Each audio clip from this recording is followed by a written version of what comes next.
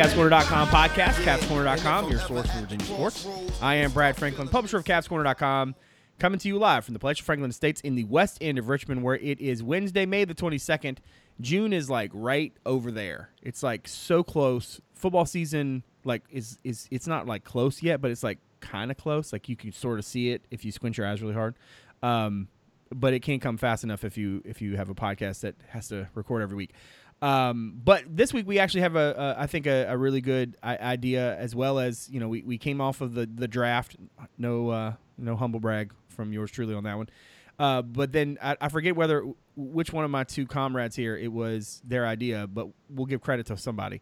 We're going to do a Q&A episode. Folks on the board probably saw the thread. If you got a chance to get a question, we're going to get to a lot of them. We're not going to get to all of them. A couple of them we're probably going to answer really quickly, so you have to stick around to find out about that. Before we get started and talk a little bit about University Hall, let's go around and introduce everybody. Up in Fishersville, David Spence is on the show. How are you, my friend? I'm doing just peachy, Brad. I'd appreciate you not rushing June, because my vacation falls between now and the beginning of June. So that sounds like a personal problem. Thing as long as possible. Who Days on the board at Who Days on Twitter. And for now, at least, up in Arlington, staff writer Justin Ferber, also on this here program. How are you, my friend? Yeah, we can go ahead and skip through this part of the year. Sorry, Dave. I hate moving. It's like the worst thing in the world. But it's almost done. So looking forward to football season and all the stuff that'll come before that. Many beers will be had this weekend at Justin_Ferber. And Cavs Corner also on Twitter. Well, you didn't actually say Twitter, but anyway, Cavs Corner also on Twitter. Yeah, Cavs, you know what I meant. You know. The people know. The people That's get not it. like my middle name is an underscore. That would be hilarious, though, if you were actually Justin_Ferber. That would be amazing. Yeah, somebody's sitting on Justin Ferber at Justin Ferber. So. Somebody's sitting on at Cavs Corner too. But at this point, I mean, it's part of my brand. Cavs_Corner, great place for the in-game updates, content items, and the occasional witty banter. Or last weekend, me learning lacrosse, which was fun. Side note, I was at lacrosse interviews today for a magazine story I'm writing, and I am sunburned beyond belief. So if you randomly hear me just whining in the background, or some sort of I don't know, fit because the fan won't work right, it's because I'm burning up. I'm sitting here sweating, and it's all my fault. And I just wanted to complain about it for a minute. All right, University Hall, the aforementioned, as Steve Kirkwood, who is going to be a contributor at CavsCorner.com, spoiler alert, referred to it in a piece that will run Friday, the pregnant clam, which I think is a thing that was attributed in the story to to Ted Jeffries, but I'm guessing Ted's not. I don't think Ted's the first one that came up with that. But now I can't not see it. When I was in Charlottesville today, I just was like, oh, look, it's a pregnant clam. And now I'm going to be sad. I guess I want to gauge sort of for the three of us. I think for Ferber and I, we started watching Virginia basketball when Virginia was still playing at U-Hall. But the vast majority, I would guess, of our basketball memories are JPJ. Right? Are you saying Dave goes back to Mem Jim? Peach Baskets and Mem No. That's when I started. But the reason I'm starting this conversation this way is I think you two are different from me in the sense that, one, you don't grow beards, and then two, you have this incredible ability to recall games in ways I can't. If I said to you, oh, when they played Georgia Tech and such on 3rd and 7, Ferber would be like, yeah, they ran a toss. It's ridiculous, the recall you guys have about games. I'm curious, when you think of University Hall, for me, I have my own personal memories there, right? I went to basketball camp there and all that kind of fun stuff, right? But I'm guessing you guys have deeper memories just because the way that you guys can recall games. I'm assuming Dave's are a little bit deeper. I guess I just want to start the conversation there. What does University Hall mean to you, and how broken up are you to see the old girl go? I mean, that's where I started, becoming a Virginia fan. That's U-Hall, Sampson. I was in my 9 or 10 years old when Sampson was there, between 7 and 10 when he was there. So that's my formative years. That's what my oldest daughter is now, and that's why she's going to be a Virginia fan forever. So you didn't get to see them play as much back then because, God forbid, they did not have cable television. And if it didn't come on the right station, your antenna may not have a clear reception. And a whole lot of games weren't televised. So when I got a chance to see them play, that's that arena, that floor is how I remember my first memories of Virginia basketball. And then as I got older, watching them play when games were televised more often, just, I've mentioned it 100 times on the podcast, but the Richard Morgan game against Carolina in '89, he hit a shot that was Steph Curry, and that memory is blazoned in my mind. That's why I bring it up so often. And then when I was a student at UVA, we're still playing in U-Hall in the Jeff Jones era, leading into the Pete Gillen era. And, I camped out, studied, waiting to get into games. I'll save it for after you guys are done. But I can't remember if I've ever told I feel like I've told this story before, but my most crazy memory of U-Hall involves a med school buddy of mine getting choked by a Carolina player pregame. Did I ever tell that story on the podcast? No, that is you've definitely never said that. And suddenly nothing I'm going to say in any way, shape, or form is going to be anywhere as good. But we're going to hold people because that's a tease. I don't like it. Ferber, what about you? What are your sort of thoughts on Ralph's house going down? Well, I think it's kind of funny, and everybody, like you said, has their own version of their memories there and all that stuff. I could probably count the times I went to games at U-Hall, I don't know, less than 20. For me, JPJ is the home of UVA basketball. Obviously I can't speak to what happened before I was before I know, what was going on. My first game there was there. That my first major sporting event probably that I ever went to was there. But I don't really remember much from it. I remember a few games I went to there, but most of them were losses. They were pretty mediocre then. They either beat the crap out of a non-conference opponent or they lost. Pretty much every game I went to there. Honestly, the things I remember most about that building were playing pickup there, or going in there to go to the bathroom while I was tailgating at U-Hall in the years after it closed.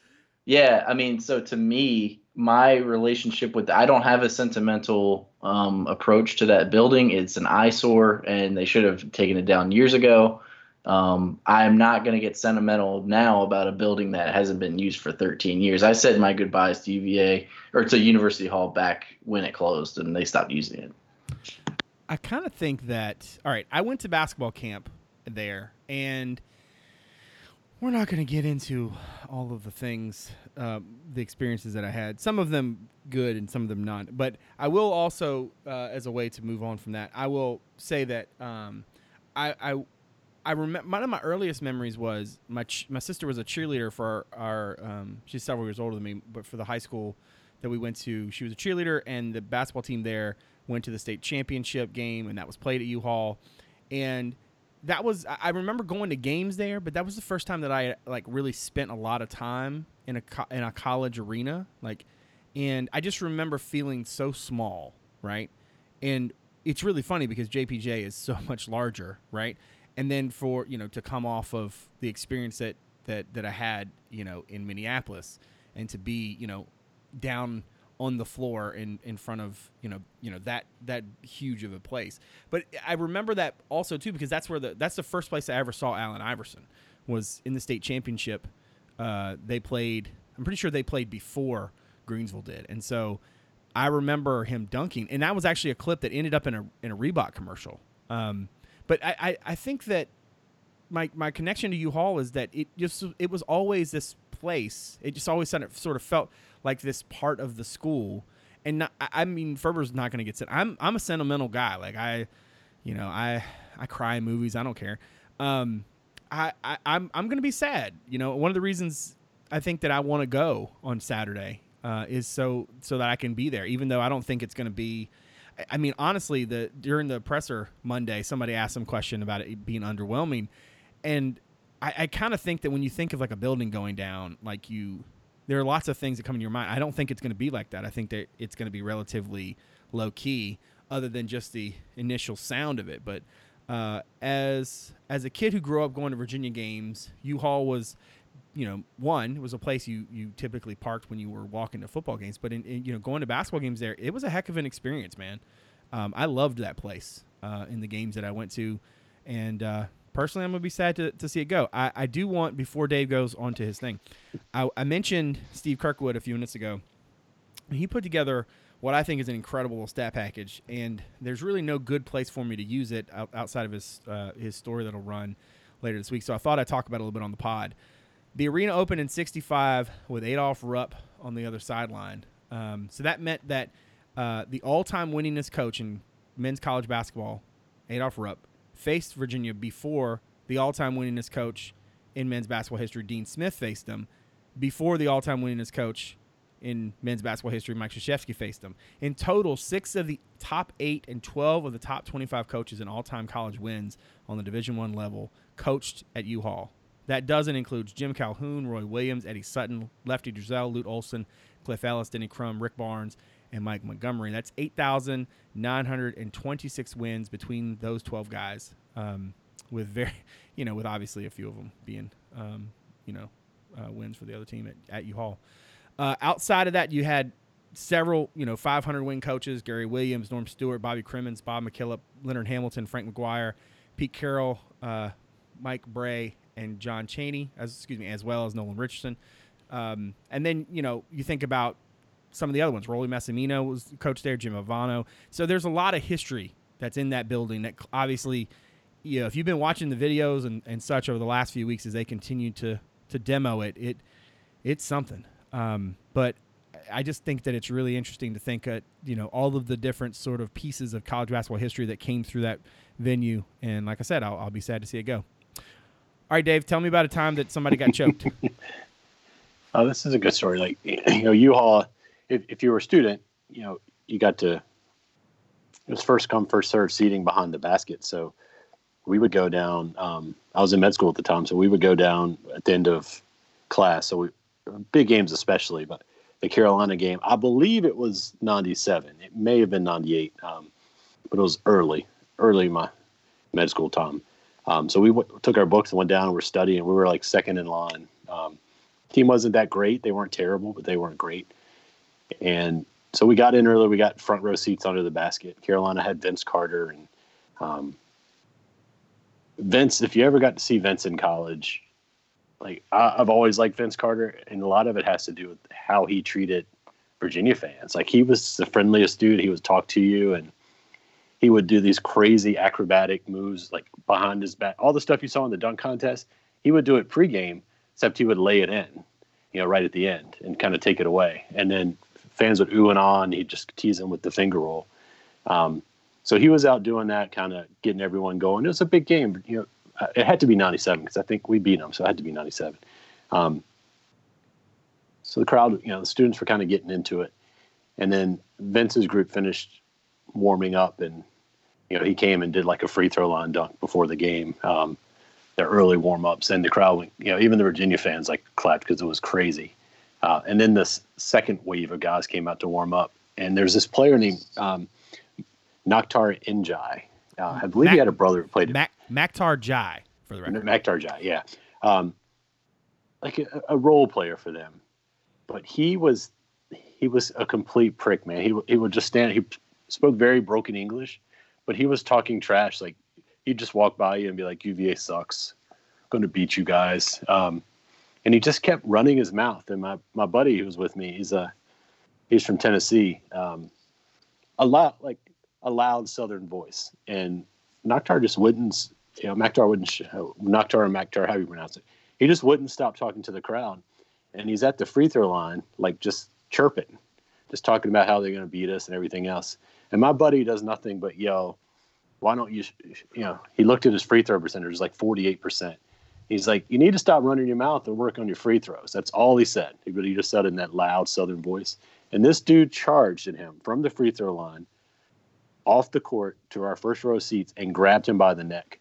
Vince Carter, who's in the tunnel, comes running across the court and grabs him and pulls him off. And I'm trying to fight this 6'9" guy off my buddy. This was pre-cell phone days. If this had, I can't imagine, it would have been the lead story on SportsCenter that night, if there had been video. But it's one of my craziest memories from there. He and I laughed about it the last time. My buddy and I laughed about it the last time I saw him. He's still he keeps asking me every time we talk about it. He's like, "Did I say something to provoke him? I don't feel like I did." I'm like, "No, just said that." But yeah, that was my single craziest memory of U-Haul. So wait, hold on, Beat pause. him pretty handily. So wait, pause. Go back. So Yeah. So you kept Makhtar Diop from killing a guy? Is that what you're telling me? Makhtar, if he wanted to kill him, he could have. I mean, people. That's a guy Vince that Carter. I never would have remembered that guy ever again. If you didn't That's say the only his name. thing I remember about And now, him. Man, and now his it's the hands only- were like, he could have singled, like, my buddy is about, he's probably 5'10", 5'11", not a small guy.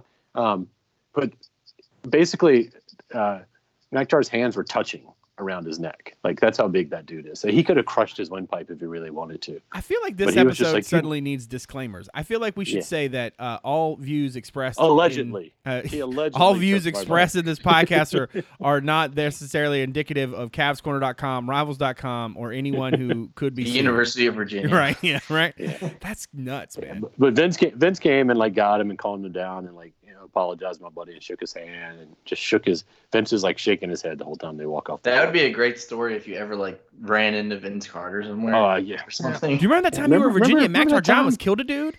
yeah. Ugh, Yeah, He'd that's probably be like, that wasn't the only time or something like that. crazy. It couldn't have been. I mean, that guy had a short fuse, man. So yeah. Anyway, but yeah, I mean, the thing's gonna be weird for me. Like, I feel like I'm over the sentimental part of the building because when we moved to JPJ, we kind of had to deal with all that. And let's be honest, the team wasn't. Yeah, I on mean, a it's great been so trajectory at long the now. end. Like that's why I don't care because it's just like they stopped playing there. It's just an empty building now. Like they haven't played in there in 13 years or Well, whatever. they had camps and stuff, and then honestly, they'd send us to work in there a lot, like after the football asbestos. practice and stuff like that. So yeah, basically UVA is he's gonna kill me. But I mean, that's a fair point. Like I said, I will never just not be able to look. I mean, until it's not there. But if I look at that building, I just I have the connection, so I can't. The weirdest thing is going to be coming upstate. When you're driving towards JPJ, and when you come up near the bridge, you're not going to see the clam. Well, I that's think the it will best be thing. weird not Yeah. seeing it there. Yeah. Like that definitely will be strange. That's what's going to hit me. Looking across from JPJ and seeing grass fields or whatever it's going to be. Yeah. Well, we will be there 10 a.m. Lord willing, and the creek don't rise. I'm Brad will sure- be there. I'm sure. Yeah. By we, I meant those of us who will be there, and I didn't mean the three of us because I'll be there. But they won't. Before we get to the question and answer portion of the program, let me take a pause real quick and thank our sponsor for the evening, Thorium Wealth. Do you own a small business? Do you have a hard time finding partners to help with the kinds of problems that you face every day? Thorium Wealth is the business owner's financial partner. Data-driven personal service focused solely on the needs of small business owners makes Thorium Wealth different. The advisors at Thorium Wealth have spent more than 35 years working with the unique financial challenges that business owners face every single day. Unleash the power of Thorium Wealth to help you and your business grow and prosper. You can visit thoriumwealth.com for more information and full disclosures. That's THORIUM wealth.com for more information. Our thanks to Thorium Wealth for their support of this show and all of CavsCorner.com. So let's get to the Q&A portion of the program. I want to thank everybody out there who did get into the thread and toss some of these our way. We will do our best to flex the dad bod on these. You can tell us the boring time of the year because of the number of questions that were put in that thread. Well, what's really funny is that like I specifically was like, hey, don't do that thing where you're like, hey, what do you think, of this specific recruit? And folks did a really nice job. I was actually very, very happy with what they sent. We're going to start with J.H. Mossy has a worst case scenario. Tony Bennett leaves for the NBA or another college job. Who would be on UVA's radar to replace them? A whole lot of dudes. Let's just all pick one guy, and let's assume that it happens now because, it'd be like 3 years from now or some nonsense. Or how are we supposed to, who's good? I don't know. My guess would be that they would initially start in the Tony Bennett tree. So what's Ron Sanchez doing at Charlotte? Is Jason Wilford still on the staff here? What's he doing wherever he has been? And I think, too, it could be a question of who's on the staff at that point. Is there somebody who could be the next guy up? If there was a coach out there that, honestly, until they took Chris Clark, I would have said Chris Beard. I'm not sure that there's a college coach out there that I would want Virginia to go after. Is there a college coach that you guys would like? And again, I know that this is somewhat odd because we're talking about potential for the future. But right now, is there a college coach that you would say Virginia has to go and talk to him? I don't think Beard would be my anybody's first choice, but go ahead. Who? Oh, Chris Beard. Yeah. I don't think he would leave Texas Tech for UVA, but Yeah. I mean, if you want to be like in the realism ballpark, then it's tricky because right now I don't think there's a ton of slam dunk options, and you see that in other people's searches. I mean, UCLA just hired Mick Cronin, like that's fine, but I mean that's not gonna wow anybody. Michigan, I mean, the Juwan Howard hire could work. I mean, but it's not like they had a list of other people to choose from that were like clearly better. I thought so. Yeah, I mean, it's tricky right now. I'm interested to see what Nate Oates does at Alabama. That's a guy to watch. I think he did a really good job at Buffalo. But yeah, I mean, right now it's like you're either hiring a guy like that or you're just trying to pick off another guy from like another major program. Like if Beeline wanted to change, for example, before he had gone to Cleveland or something like that. Yeah, there's not a whole lot of college guys that would, realistic guys you can get in college. I agree with Brad. Like Chris Beard would have been on my list. The whole Chris Clark thing kind of makes me question a little bit there. Beeline would have been on my list too. Brad Stevens, if he ever comes back to college, would be number one on my list. So I mean, I wouldn't consider him just because I don't think that's realistic. But I mean, obviously, if you wanted the job, you would take it, whatever. So I mean, Brad Stevens is probably the one non-college guy that I mean. Ultimately, I think you're probably going to start with somebody who fits UVA, and that's not necessarily going to be every coach. And I think too, what Tony has shown is that you can do big things at UVA, but I think it does take the right coach. I don't think you're just going to run in and throw a ball out there. You're going to have somebody who teaches, somebody who handles things the way Tony does. I think if you're plugged in at all with alumni, like even before the national title, I mean they love the guy, but a lot of that was because of not just the product he put on the court, but also to the sort of program in general. So I think like Ron Sanchez makes the most sense to me just because he'd of be his number connections, one on my list. And at that point you're hoping that he's having some success, whether he's still at Charlotte or what have you. But I would imagine that it would be somewhat on that Bennett tree. Second question comes from Grafton19. I don't know who that dude is. Will the offense change again with the post now coming into the program with the ball screen? Or the ball screen action we ran this past season evolve more? That's a really good question. I kind of think that next year with Virginia's personnel, I mean, frankly, we don't really know who the personnel will be, so it's hard to say what the offense will be. They're going to have to feature Braxton Key more. That they're going to have to figure out ways for Kihei Clark to make more of an offensive impact. And then, obviously, Braxton Key, Jay Huff, even some of the young kids coming in, the guys you do know that are going to be on the roster, I don't think they're going to be able to have as much freedom, I think, is the one thing that I feel really confident about. I think with Ty Jerome, Kyle Guy, and even Dre out there, there's just a significant amount of freedom that they were able to play with. I don't know if that's going to be the way it is. So, right now, I think that's the answer I'll give. And when the roster completes, I reserve the right to adjust. What do you guys think, Ferber? Yeah, I think the same exact thing. I think that he kind of gave those guys some leeway to try some new stuff and more free-flowing stuff, and I think that this year they'll probably scale that back a bit regardless of who plays, just because no matter who it is, it's not going to be those three guys with all that experience and talent. I mean, you're going to have a maturing period if you have Casey Morsell playing a lot of minutes or Will Detensi. I mean, it doesn't matter. I think that you'll see a lot more blocker mover and a lot more base set sort of stuff.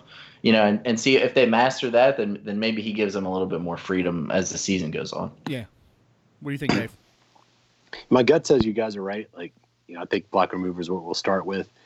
The only reason I'm not 100% sure that will stick around is just, the block remover kind of depends on your movers being really good shooters. And, when you're replacing Kyle Guy and Ty Jerome and Drake Hunter with, basically Braxton Key, Kihei Clark, and either Morsell or Wilden Tensei, I don't know how efficient they will be shooting the ball. So, and I don't know how Huff works in that set, and right. You have to assume he's going to be a big part. Huff was most dangerous on the empty side ball screen. So, I think you'll see a little bit what we did last year, and with them kind of tinkering around in the non-conference schedule. But I think when it comes down to games, he'll figure out the lineup that allows him to run block remover the most. Yeah, that's probably true. The third question on my list is from Jaw. I never know how to say this out as a word. JAW8YK. Is it supposed to be? I don't know. Dude, when you figure out how you're supposed to say that, and let me know. I always saw it as Jayhawk. I did too, but that's not what it says. Yeah. Yeah. All right. He's asking a question, and I'm guessing it's about lacrosse. So my guess is that you guys are not going to have much on this, but I do actually have something to say for this. He wanted us to talk a little bit more about the comeback against Maryland and the upcoming Final Four, and mainly the direction of the program. One thing I thought was really interesting. So for this magazine story I'm writing for Cavalier Corner, if you're a VAF member, apparently you get that.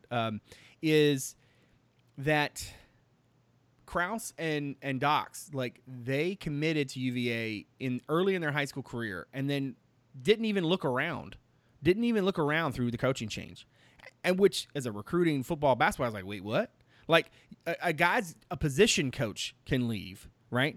And he's like, oh no, I got to open this up.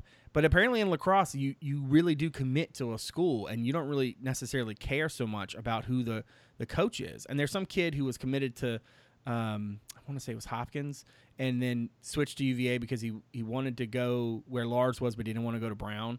I think Lars is an incredibly engaging dude. He seems to play a really exciting brand of lacrosse. That was definitely not a goal, and that's the first lacrosse game that I've ever watched from start to finish. And I don't know if that happens regularly, but apparently there was some discrepancy earlier where there was a Maryland goal that Virginia thinks shouldn't have been. So ultimately, I think Lars is the right guy, and the direction seems to be great. I mean, if you're able to pull in kids, even when they were losing or whatever, and they still came, like, if you have a coach who has a good system and you're going to the Final Four, I think you're going to be fine. I also loved, he was like, I hate replay in all sports. I want to get rid of replay. And he was just like, blanket. Like, I don't care what sport it is. Like, you just get rid of it. Like, we try our best to get it right. If we mess up, oh well. And I was like, you know what? Props to you for having a position, even if it doesn't necessarily always make sense. Pete Himinski wants to know who our favorite posters are. I'm definitely not answering that. And I'm definitely not telling you who my least favorite is either. All right, how long until the second title, and what do you think it would take to win in football? I think how long until the second title is hard, because who knows, right? Like, that's, I mean, I would imagine that if they have the kind of 2020 class that they want to have, which is like 16, they'll be in that mix. But I also think that why don't we just set an over under, and you can just go over or under? I'll set it at 9.5 years. 9.5 years. Okay, Dave, what about you? What do you say? I'm gonna take the under. Yeah. 9.5. I think if it's going to happen, it would happen under. Yeah, that's what I was. Yeah, see that's how I would bet too. I would go under just because if they're going to win another one, it's probably going to be either soon, like within the next like half decade or 6 or 7 years, or it will be like 20 years from now. Like, I mean, it could be like a long time. I do think, and this is not, I don't know anything, but I do think that within the next decade, Tony will probably go to the NBA and give it a shot. But I'm not 100% sure. But so that's kind of where my thought process would be on that. I think the longer it goes, the less likely it becomes almost after this season, which I think will be a gap season. All right. Let's see. B. Kirby wants to know, will the NCAA do anything with regards to the FBI investigation? I think we should all just on 3 say no. Yeah, we clearly skipped part of Pete's question. The football. Oh yeah. Do you think it's win one in football? I think that, look, they can be competitive. I think if you look at what Clemson has done in recruiting, what Alabama has done in recruiting, like, I'm sorry, like, maybe there were people who 10 years ago didn't think Virginia basketball would ever win a national championship. Basketball is a very different thing. Football, unless for some reason Virginia starts rolling off 10, 11 win seasons and they're able to clean, the only way to do it is to clean up in the state of Virginia. And even then, you would be really hard pressed, I think. And so what would it take? Some sort of different division that took out some of the SEC teams and put them in there. Like on a one game situation, sure, to do it against a whole season and win. Ugh, I don't think so. Yeah, I don't see it happening in my lifetime. And if there's anybody from the football side of things that's listening to this and thinks we're being ridiculous, My apologies, and go prove me wrong. Yeah. The national Well, championship. I mean, was Tell fun me to how watch. many. that's great and everything, but I mean, just look at the math. Like, Yeah, when's the like last 10 time a teams that have a team? chance. When's the last time a team did what UVA basketball just did in football? I had that answer till you just asked. Like, came up out of nowhere and won. Georgia Tech in 90, Yeah. 91, Okay. 90 that season. So yeah, and that back was that's two a two national split national champions. champion. Yeah. Like they You know, didn't even win it. Like they didn't have a national championship game then. No, Yeah. that was it. You know, So I mean, I if you think return the to that only way it format- happens is if you like. I think Virginia can win a program that definitely has a chance to win the Coastal. I don't, and maybe occasionally beat like a weak Clemson or a weak Florida State, whoever the Atlantic team is. It's really good. I don't think that's out of the question, but I mean, I think the only way it could ever happen in football is if you have that core group that's good enough to compete for the Coastal, but you get, I don't want to use his name, but get what Tech had in number 7, just a generational transcendent talent. talent at the quarterback position. But even with that, Tech couldn't win it against a subpar Bobby Bowden Florida State team compared to what he had around it. So it just shows you how hard it was. That Virginia Tech team with Vic had a lot of talent, a lot of Virginia talent. They weren't 5-star talent, but they had a lot of developed talent, played a weak schedule, got Florida State, and then Florida State with, who was their starting quarterback that game? Sean Ricks, maybe? Winky? Okay. So, I mean, it wasn't even one of their best teams, and they still managed to win it. Yeah, So, that was like a Peter Work special. yeah, the work punt return, yeah. It's Yeah. No, that's what I'm saying. I think that back then too it was probably easier to do what they did, and I'm not trying to diminish it at all, but I'm sure the listeners wouldn't mind if I did. But like I think that back then it was easier to kind of keep guys home and then like maybe steal a couple of 5-star type players. Or now it's like they all seem to go to like 4 schools. So I mean, and that's fine, but it's just harder to break through that way. And yeah, and like Brad said, unless they like expand the playoff to 16 teams, and then maybe one year where there's just like they finish like 10-2, and then there's some chaos in the playoff or something.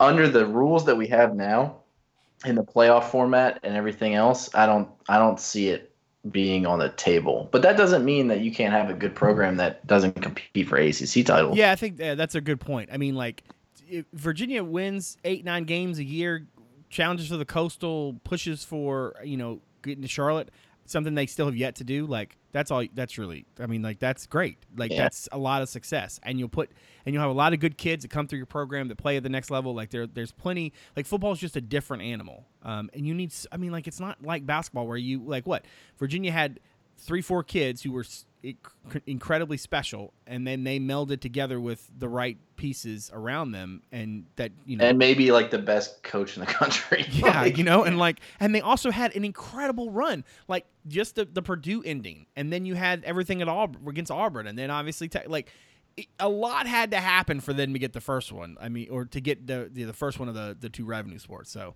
I'm not going to get too bent out of shape if and also like I mean, if you just think about the nature of the sports, like I mean, they played Texas Tech in the national championship game. They played Auburn in the Final Four. So obviously, there's just way more parity even in the postseason. Right. And the way the tournament is set up, right? It's set up for that purpose.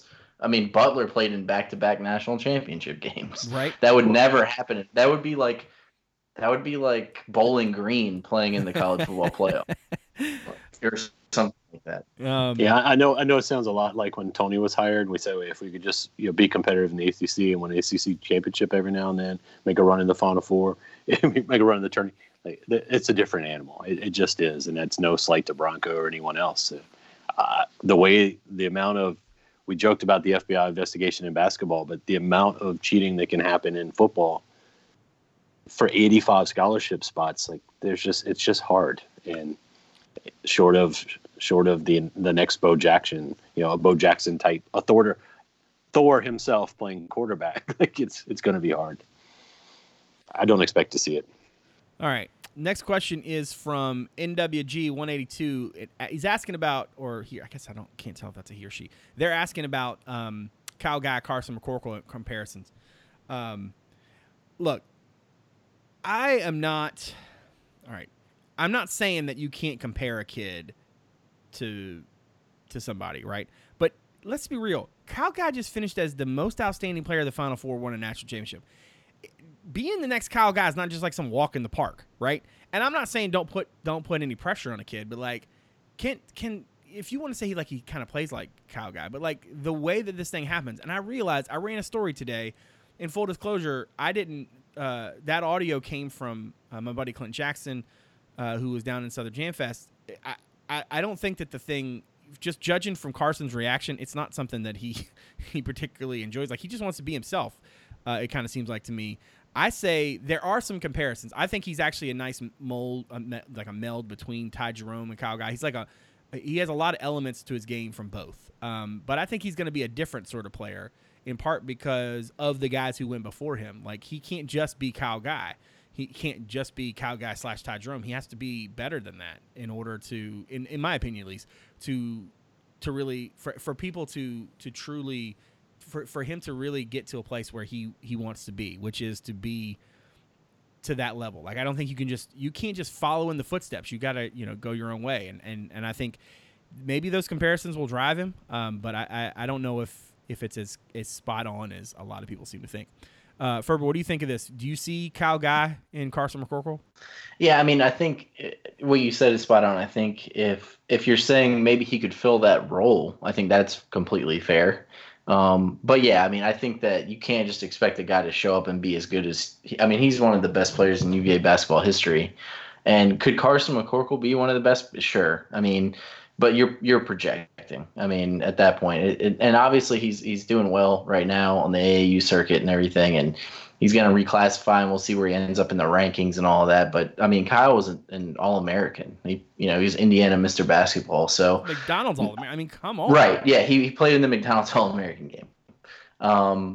And I'm not saying that to diminish anything that Carson's done or will do. I know that people are probably going to bang the table and say, like, he's going to be this good. That's fine. I just think that the bar is really high if you're saying Kyle Guy, because that's a high bar. And if people want to put that on him, that's fine. But just be careful, because even Kyle he had a decent freshman year. He had some ups and downs, but he took his lumps and then he got better his sophomore and junior year. I want to say before Dave sounds off on this one, I understand too that like maybe this question is not meant to be as literal as it maybe came across, or maybe it was what I wrote down. So if not, my apologies. I do think that maybe because of the amount of the amount of places where we've seen that maybe we are a little bit more sensitive to it than maybe most. So let me just take a step back and say, I think Carson has a similar sort of his shot. If you watch him, his shot in some ways is similar. It's obviously not at all because of he's taller than Kyle. He won't be in sort of a physical situation. I think he's a little bit more explosive off the floor. He seems to have a little bit better handle at this stage. I also think that Kyle Guy came in with a different sort of chip on his shoulder that you probably would rather Carson not need to develop over time, because he's playing on Gardner Road. Probably has one of the best 5 AAU teams in the country right now. They're really good, and so he's going to be tested and that's not to say Indiana Elite wasn't that great on the circuit, but I just think that their routes will be different.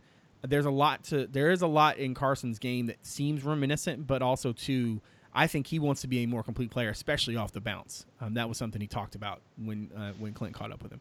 Anyway, Dave, what do you think on this? Yeah, I mean, I think you guys touched most of it. I mean, like from the literal thing, I don't think it's fair to either guy. Like, Carson hasn't had a chance to get into the system, see what he's going to be, and Kyle Guy did too much to be compared to a guy who hasn't played a dribble and hadn't played a single second in college basketball. But for the more apt comparison, I think if anything, Kyle showed a way for a player who's kind of known as a shooter, with a little bit of handle to figure out how to thrive in Virginia's offense that's often been pooped on by the media for its pace, efficiency. Whether Carson can do that, I don't know. You mentioned the chip on Kyle's shoulder, which is one thing I was going to bring up. Like the chip on the shoulder is a tough thing to bear, but if it's what motivates you, does Carson have that same motivation? And then the environment you're in, right? Like you think about Kyle and how he progressed while he was here after, I think if you heard Todd Jerome talk, you've heard Kyle talk, like they both kind of weren't crazy about how they performed their first year. But Kyle also had Todd Jerome with him, like barking in his ear, trying to get better. It's like, who's going to be there side by side with Carson? Right. So, I don't think it's fair to either one of them. I think the potential's there, for Carson to be a very good player, but if you want him to be Kyle Guy, that's a big ask. Like, I'd be happy with him settling below that because Kyle Guy might be the best shooting guard I've seen, at Virginia. So, well, and I think for McCorkle coming in, I mean, look, I know that there was a lot of conversation about former 5-star. I don't know where that got started, and maybe I quoted somebody who said that, but when he was in the 21 class, he was probably trending there because. And maybe this is a good place. Like when a kid is in a class and he has a lot of runway left, there's an expectation that he's going to have that extra time to develop, so that he will continue to get better, that he will continue to physically he will continue to develop. So when you switch classes, it does impact your ranking. Suddenly you're not you're not one of the best guys who were at that grade. Essentially, you've moved up against dudes who are now bigger already. So I understand that sometimes can really get on people's nerves, but that's just sort of the way the world works. We are going to skip a few questions in here simply because some of it's hard to answer just because we don't know the roster. So the 7 or 8 rotation players next year. I'm sorry, NJ. I got nothing for you when I don't know who the rest of the dudes are. How good a shooter is Wolde Tensai? Evie, I'm sorry. He's 47%. I mean, until he plays, I don't know how much he can carry of the offense until I see what the rest of the offense is like. So let's go with how good football question, which we don't think we've had one really. How good will UVA be this year with Perkins back? Can they legitimately win the Coastal? I think UVA is the favorite to win the Coastal.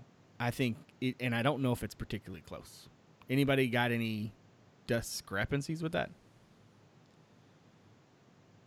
I mean, it's Virginia. I don't think that I wouldn't be surprised if they are the favorites. I don't know if it's like a slam dunk runaway sort of situation. The teams in the Coastal are pretty close. The thing is, you just have a lot of teams that you can't pick because, or you'd be hard pressed to pick because like Georgia Tech going through a coaching change, complete system overhaul. North Carolina, sort of the same thing. Miami, sort of the same thing, but less so. I mean, they kind of are keeping the same thing going. Yeah, so I mean, it's just easier to pick UVA than it has been in the past. I don't know if it's like if they're not the favorites, I wouldn't be totally surprised. But I guess my point in that is just I would be surprised. Yeah, I was gonna say like if you want to make an argument for somebody else, that's fine. But like immediately, there's not like, well, it's either Virginia or so and so. Like, who else is it? Like, you could make the argument that Miami, with the changes there and the talent that they'll have, that they will play beyond, whatever. And I honestly, I probably wouldn't argue with that. But in terms of if we're going to call them a favorite, like, favorite doesn't have to be, it's by an inch or by a mile. You know what I mean? Like, right. And I think it's more by inches if you want to do that. That's fair. What do you think? What do you think, Dave? Yeah, I mean, I think they'll end up, being voted the preseason favorite. I mean, my guess is Virginia Tech will probably fall pretty close second just because of history. Right. But if you look at the other teams, like you're saying, like you can't really legitimately pick Carolina when, despite Mac Brown's momentum on the recruiting trail, Duke's been good, but they're replacing, one of the greatest quarterbacks of our time. Yes, yeah. Exactly. And Georgia Tech is probably trending differently. I don't know if upward, but they're going to be different. But you can't legitimately pick them. So I think Virginia will be the media favorites, and I think they should be. I mean, you bring back a guy like Bryce Perkins and a good chunk of a team that was improving as improved year after year. I mean, I think you can, and had a good bowl season. I think there's reason to believe they can win it, but I mean, it's hard to see them win it without beating the team that's beat them 15 times. So I think that's what it's going to come down to this year. I don't know if Tech will be playing for the Coastal when we play them, but I have a feeling that we will have a chance to win it if we beat them. I'm going to skip a few questions in here, so my apologies. I am going to answer one part of Who's Irish's question. How do you plan to cope after 2 years where Virginia basically won like every regular season game, or every ACC game at least. How do you plan to cope when that's not the case this year? I think I'm just going to point everyone to their national championship gear. That's what I'm going to do. All right. Last two that we're going to get to tonight. Other than Tony Bennett, who's the most significant hire at UVA? It's Carla Williams, and I don't know if it's close. Anybody got anybody else? Yeah, for me, I can see why you say Carla, but I think it's a little early to say she would be. I mean, I think she'll end up being, but it could potentially be a cold take too. Later down the road. So I think for now, I'm going to say Craig Littlepage just because he hired Tony and he hired Bronco.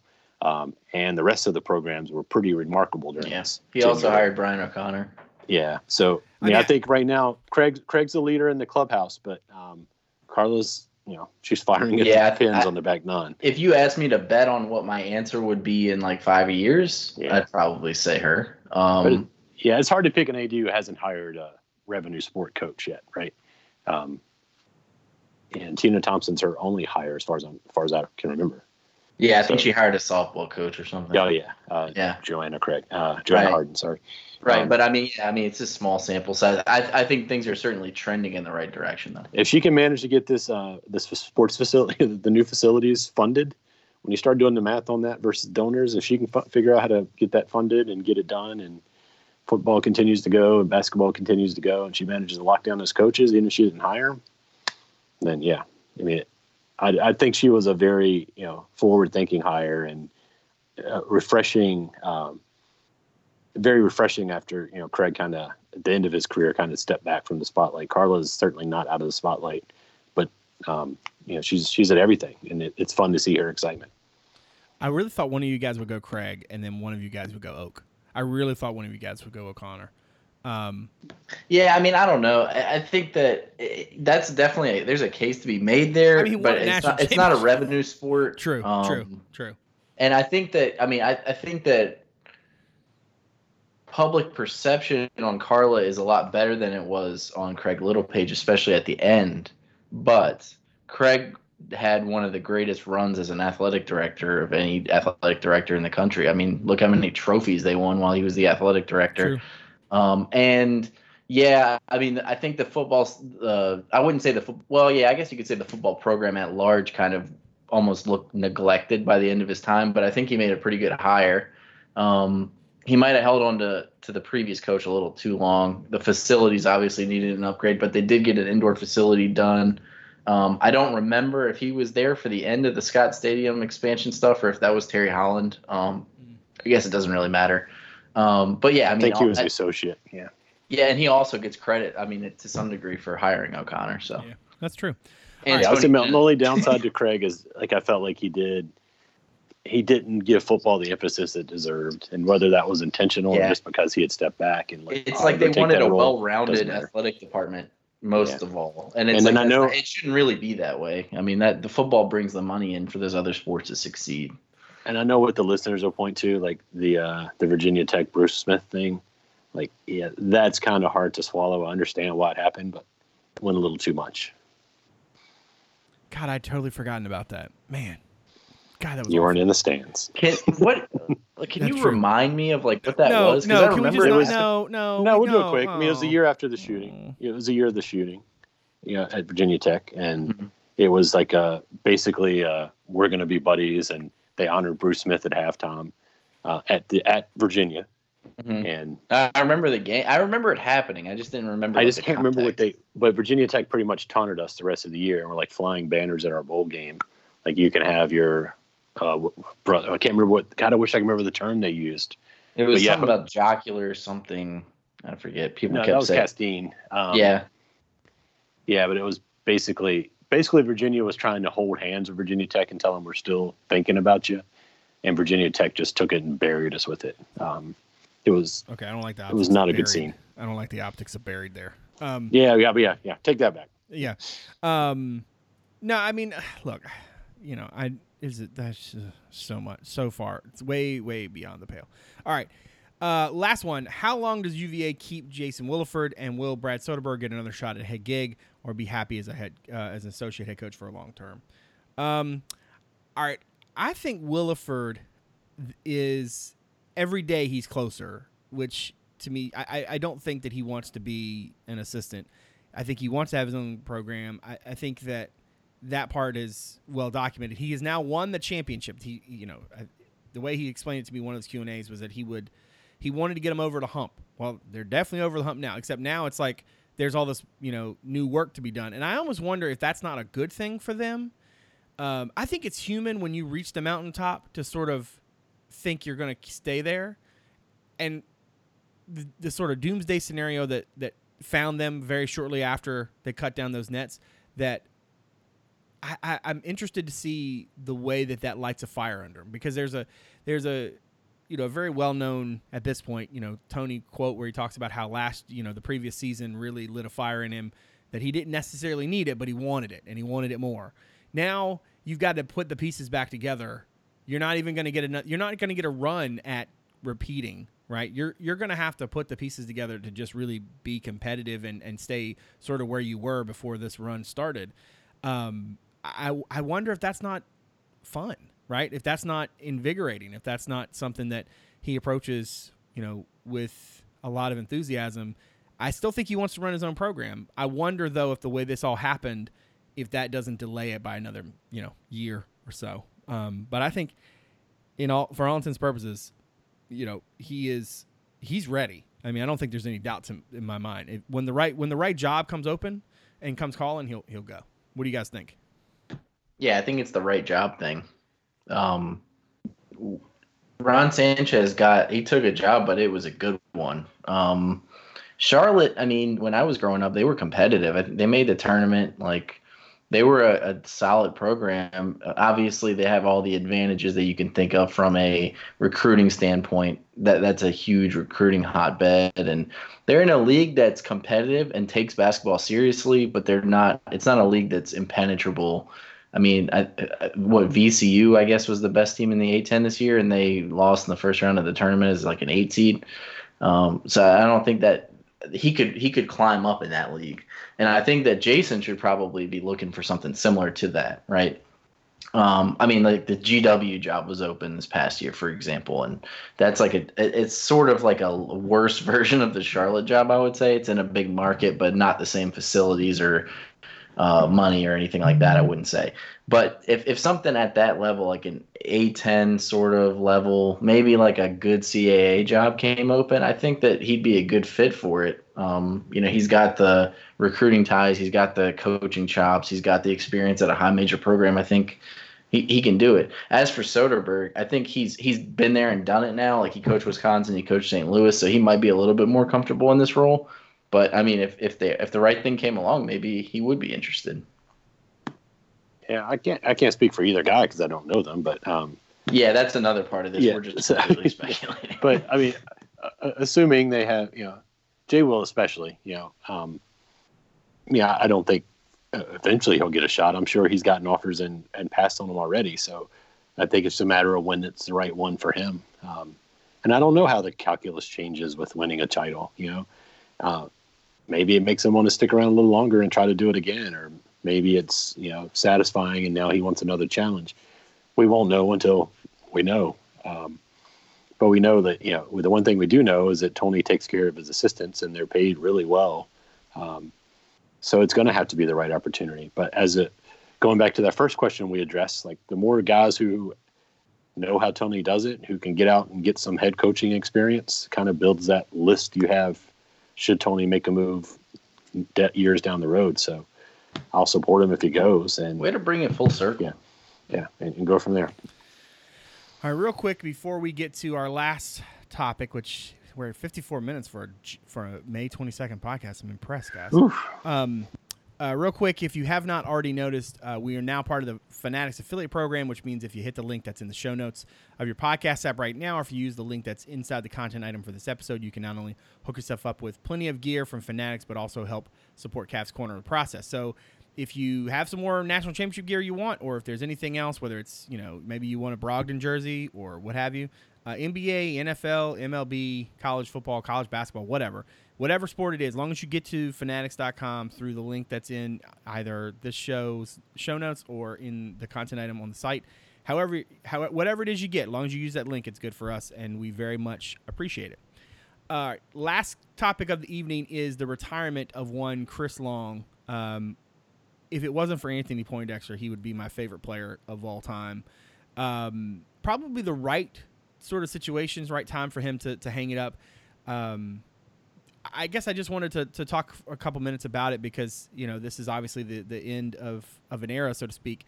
And Chris has been such a huge ambassador with his Water Boys program, having Brogdon now with what is it, Hoops H2O, and everything. I just think that Chris is such just the kind of guy that you're really glad wore your colors and represents your school, and is going to now, I guess, would assume, be around the program more often, which could be a really good thing.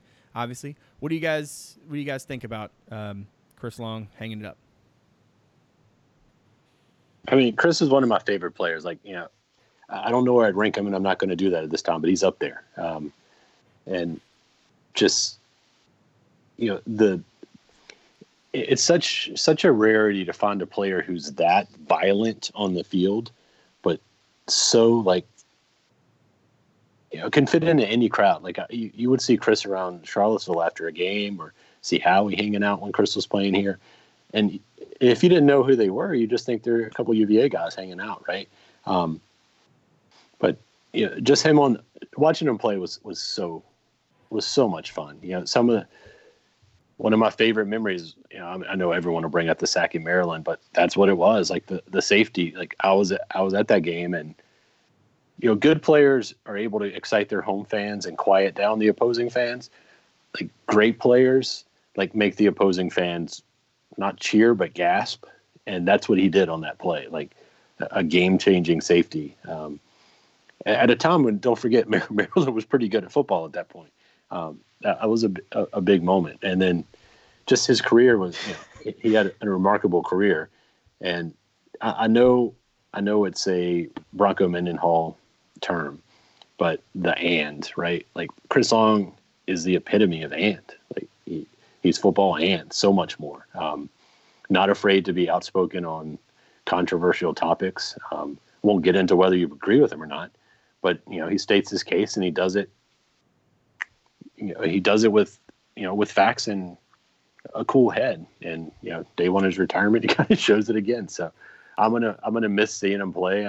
He's been kind of hanging at the end of his career. He's put a couple rings on his hand and got a couple more cities to love him. So I'm looking forward to seeing what he does around the program. And he just lives right up the mountain from me. So you should go you hang can stop out by anytime you want. I still think I don't know if anybody read him, but he did a Game of Thrones recap for Sports Illustrated. I was going to mention that. It was phenomenal. They were very good. I always look forward to reading them. As a writer, I was like, dude, like this is some impressive stuff. Like he clearly did outlines and all kinds of very, very good work on his part. But yeah, I mean, Dave, you kind of hit on it. I mean, I think honestly, he kind of had the perfect NFL career for a guy that isn't going to go to the Hall of Fame, right? I mean, he was picked really high. He went to a team. He was productive there. At the end of his career, he went to New England, where people collect rings. He ended up in Philadelphia, where much to my chagrin, he won a ring. But yeah, I mean, I think that it was cool to see him end his career on competitive teams, like playing kind of a niche role, but a valuable one. It kind of shows you that like rushing the quarterback is still so, important in football these days and valued. And I'm sure he could have played some more if he wanted to, but I think it's cool that he kind of went out on top. Not obviously like peaking on the field, but I mean, he didn't really have that drop off where it's like, man, this guy is like dead money on our salary cap right now. He was productive and useful. And I think he was looking to stay that way if he was going to keep playing. But everything you guys said is true. A great ambassador for the program and the university off the field. Just great social media presence. Really funny guy. Like Dave said, kind of has things that he cares about and it explains where he's coming from with those things and tries to actually impact the world in a positive way. And obviously still cares a lot about the UVA programs. He was on the court after the national championship game. But yeah, I mean, I think he's a guy that can kind of become the celebrity player that UVA had, like that kind of like around the football program. And honestly, the only reason that that's a thing is because of his off the field the personality, right? Whether it's his personality on social media or the work that people know that he does, or how he fits in the NFL landscape. I mean, his on the field exploits, like in the last few seasons, he wasn't like running up crazy numbers or anything. He's not Khalil Mack, but people know him for what he does off the field. He's just as big of he's a big name in the NFL. And I think that he'll continue to kind of represent UVA the right way going forward. Yeah, I mean, he won Walter Payton Man of the Year, like that. Right? Yeah, I mean, he's like a name people know if you follow football, and it's not necessarily. I mean, he had a good career, but it's not because he's gonna like set a bunch of records or anything like that. He got after the quarterback though. I mean, if you look at that draft, I think early on in his career, you could make a case that he maybe hadn't lived up to the number 2 pick. But, I mean, if you look back at who got drafted in that draft, he's one of the best players in that draft. Like, Jake Long went first, and Mark Sanchez was a top 10 pick. And, yeah, I think he was one of the few guys that – and I think UVA had another top 10 pick in that draft, Eugene Monroe, I think. And so – or maybe it was Brandon Albert. I can't remember. But, yeah, I mean, I think he ended up having a really nice career and ended it up with 2 really good teams. And I mean, I'm sure we're going to hear a lot from him going forward. I just come on the podcast. I wouldn't be surprised if he's got his own at some point. Yeah, I was going to say I'm actually sort of afraid that he's going to launch his own. I also we just sort of talked about him like he died, which I mean I don't know. Sometimes he's about to be living his best life. Yeah, if I had to guess. Right. If you are someone out there who found the podcast through the website, thank you very much for giving us a listen. If you don't mind, look us up on Apple Podcasts, Stitcher, Spotify, Overcast, wherever it is that you get your show. Give us a rating and review. Always helps to get us out in front of more people, and we very much appreciate it. If you're somebody who's found the pod but hasn't given us a look, check us out, CavsCorner.com. Right now you can look at, let's see, we got a column that Michael Pittman, or Wahoo Basketball on Twitter, wrote about the title and the validation that it provided and whether or not Virginia fans needed it. In hindsight, that would actually have been a really good topic if we hadn't done the Q&A. Also, you can check out that audio from the aforementioned implosion of U-Haul and the comments from Josh Campbell, who is the president of Renaissance Demolition. I thought that stuff was fascinating. And I was like, well, I could just write a story, but I thought, you know what? Let's throw the audio up in the feed. Is there an actual button? Listen, man, that was a good question. I mean, because he had already said that all the explosives are timed to the millisecond, right? He didn't say hook to a button. He said time to a millisecond. Now they're going to probably let Ralph Sampson hit a button, and it's going to have to be somewhat on time. But I think all those charges are going off regardless. I only got one question, Brad. Did Dowdy give you a high five after that question? Dowdy wasn't there. You think Dowdy came for the what? That was a good question. It was funny, man. It was good. I hate you with the passion of 12 Sons. We've also got some insight from Eric Bossy on the final 3 for 4-star guard Keon Johnson. I caught up with 4-star offensive line commit Jimmy Chris to talk about why he's even more excited to have his decision behind him. And then you can check out the story that I mentioned earlier where I got the audio from Clint to talk to Carson McCorkle. Talks about his faith in Tony Bennett, talks about who he wants to bring with him to Charlottesville, which is always a fun question for recruits, obviously. So, again, I want to thank everybody out there for continuing to support the show. I want to thank Dave and Ferber for giving graciously of their time as always. I very much appreciate it. My guess is that you two both have the week off next week, so enjoy your time not having to be on a Skype call with me on a Wednesday night. For David Spence, Justin Ferber, I'm Brad Franklin, publisher of CavsCorner.com. Thanks for coming out. We'll see you soon.